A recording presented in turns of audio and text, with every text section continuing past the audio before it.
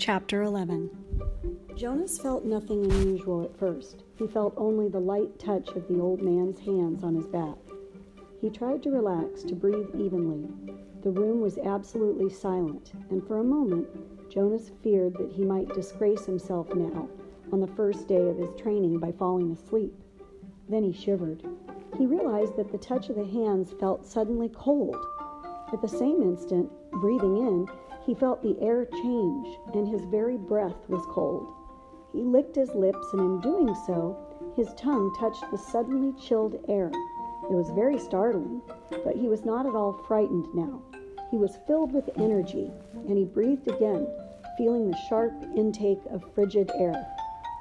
Now, too, he could feel cold air swirling around his entire body. He felt it blow against his hands where they lay at his sides and over his back. The touch of the man's hands seemed to have disappeared. Now he became aware of an entirely new sensation. Pinpricks? No, because they were soft and without pain. Tiny, cold, feather-like feelings peppered his body and face. He put out his tongue again and caught one of the dots of cold upon it. It disappeared from his awareness instantly, but he caught another and another. The sensation made him smile. One part of his consciousness knew that he was still lying there on the bed in the annex room.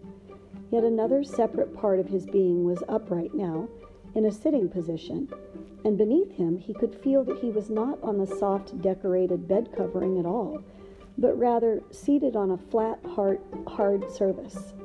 His hands now held, though at the same time they were still motionless at his sides, a rough, damp rope, and he could see, though his eyes were closed. He could see a bright, whirling torrent of crystals in the air around him, and he could see them gather on the backs of his hands like cold fur. His breath was visible. Beyond, through the swirl of what he now somehow perceived was the thing the old man had spoken of, snow. He could look out and down a great distance. He was up high someplace. The ground was thick with the furry snow, but he sat slightly above it on a hard, flat object. Sled, he knew abruptly. He was sitting on a thing called sled, and the sled itself seemed to be poised at the top of a long, extended mound that rose from the very land where he was. Even as he thought the word mound, his new consciousness told him hill. Then the sled, with Jonas himself upon it, began to move through the snowfall, and he understood instantly that now he was going downhill. No voice made an explanation. The experience explained itself to him. His face cut through the frigid air as he began the descent, moving through the substance called snow on the vehicle called sled, which propelled itself on what he now knew without doubt to be runners. Comprehending all of those things as he sped downward, he was free to enjoy the breathless glee that overwhelmed him, the speed, the clear, cold air, the total silence, the feeling of balance and excitement and peace. Then as the angle of incline lessened, as the hill flattened, nearly the bottom, the sled's forward motion slowed. The snow was piled now around it, and he pushed with his body, moving it forward, not wanting the exhilarating ride to end. Finally, the obstruction of the piled snow was too much for the thin runners of the sled, and he came to a stop. He sat there for a moment, panting, holding the rope in his cold hands. Tentatively, he opened his eyes, not his snow hill sled eyes, for they had been open throughout the strange ride. He opened his ordinary eyes and saw that he was still on the bed, that he had not moved at all. The old man, still beside the bed, was watching him. "How do you feel?" he asked. Jonas sat up and tried to answer honestly. "Surprised," he said after a moment. The old man wiped his forehead with his sleeve. "Whew," he said. "It was exhausting. But even transmitting that tiny memory to you, I think it lightened me just a little." "Do you mean you did say I could ask questions?" The man nodded, encouraging his question. "Do you mean that now you don't have the memory of it, of that ride on the sled anymore?" "That's right. A little weight off this old body." "But it was such fun, and now you don't have it anymore. I took it from you." But the old man laughed. All I gave you was one ride, on one sled, in one snow, on one hill. I have a whole world of them in my memory. I could give them to you one by one, 1,000 times, and there would still be more. Are you saying that we could do it again? Jonas asked. I'd really like to. I think I could steer by pulling the rope. I didn't try this time because it was so new. The old man, laughing, shook his head. Maybe another day for a treat. But there's no time, really, just to play. I only wanted to begin by showing you how it works. Now, he said, turning businesslike, lie back down. I want to. Jonas did. He was eager for whatever experience would come next. But he had suddenly so many questions. Why don't we have snow and sleds and hills? He asked. And when did we in the past? Did my parents have sleds when they were young? Did you? The old man shrugged and gave a short laugh. No, he told Jonas, it's a very distant memory. That's why it was so exhausting. I had to tuck it forward from many generations back. It was given to me when I was a new receiver, and the previous receiver had to pull it through a long time period too. But what happened to those things? Snow and the rest of it. Climate control. Snow made growing food difficult, limited the agricultural periods, and unpredictable weather made transportation almost impossible at times. It wasn't a practical thing, so it became obsolete when we went to sameness. And hills too, he added. They made conveyance of goods unwieldy. Trucks, buses, slowed them down. So he waved his hand as if the gesture had caused hills to disappear. Sameness, he concluded. Jonas frowned. I wish we had those things still, just now and then. The old man smiled. So do I, he said, but that choice is not ours. But sir, Jonas suggested, since you have so much power. The man corrected him. Honor, he said firmly. I have great honor, so will you, but you will find that is not the same as power. Lie quietly now, since we've entered into the topic of climate. Let me give you something else.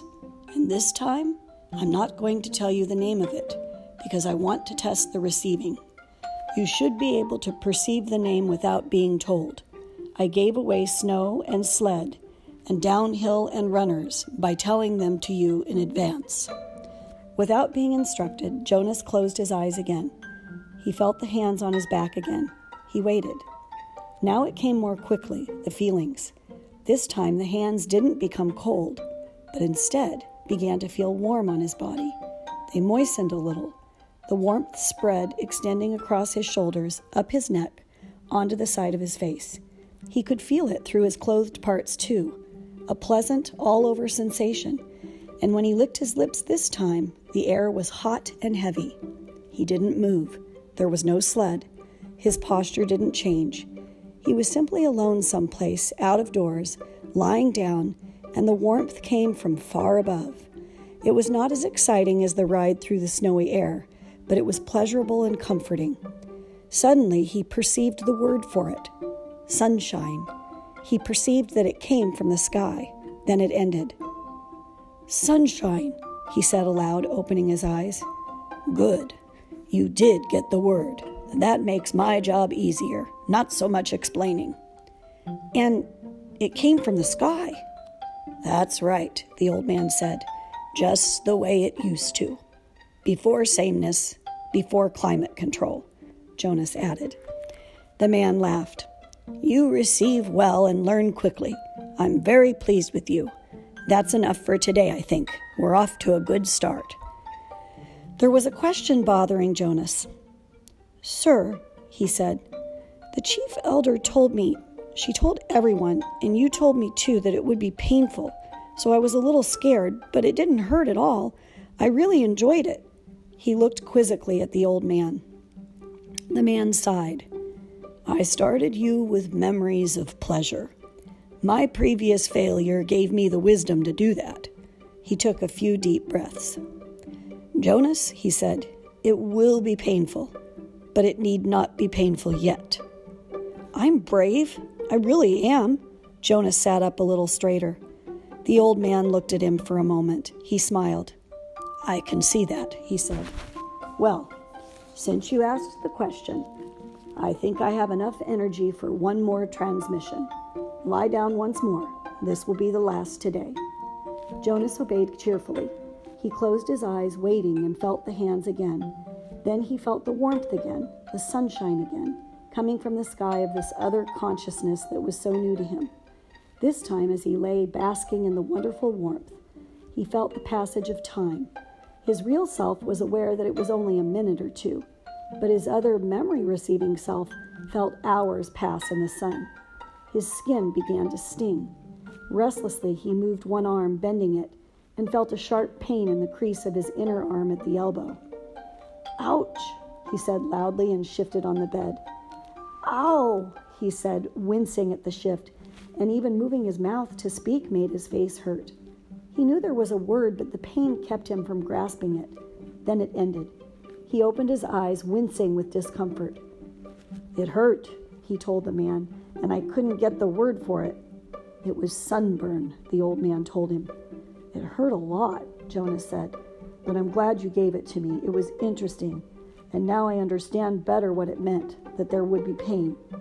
The man didn't respond. He sat silently for a second. Finally, he said, "Get up now. It's time for you to go home." They both walked to the center of the room. Jonas put his tunic back on. "Goodbye, sir," he said. "Thank you for my first day." The old man nodded to him. He looked drained and a little sad. "Sir?" Jonas said shyly. "Yes, do you have a question?" "It's just that I don't know your name. I thought you were the receiver, but you say that now I'm the receiver, so I don't know what to call you." The man had sat back down in the comfortable upholstered chair. He moved his shoulders around as if to ease away an aching sensation. He seemed terribly weary. "Call me the giver," he told Jonas.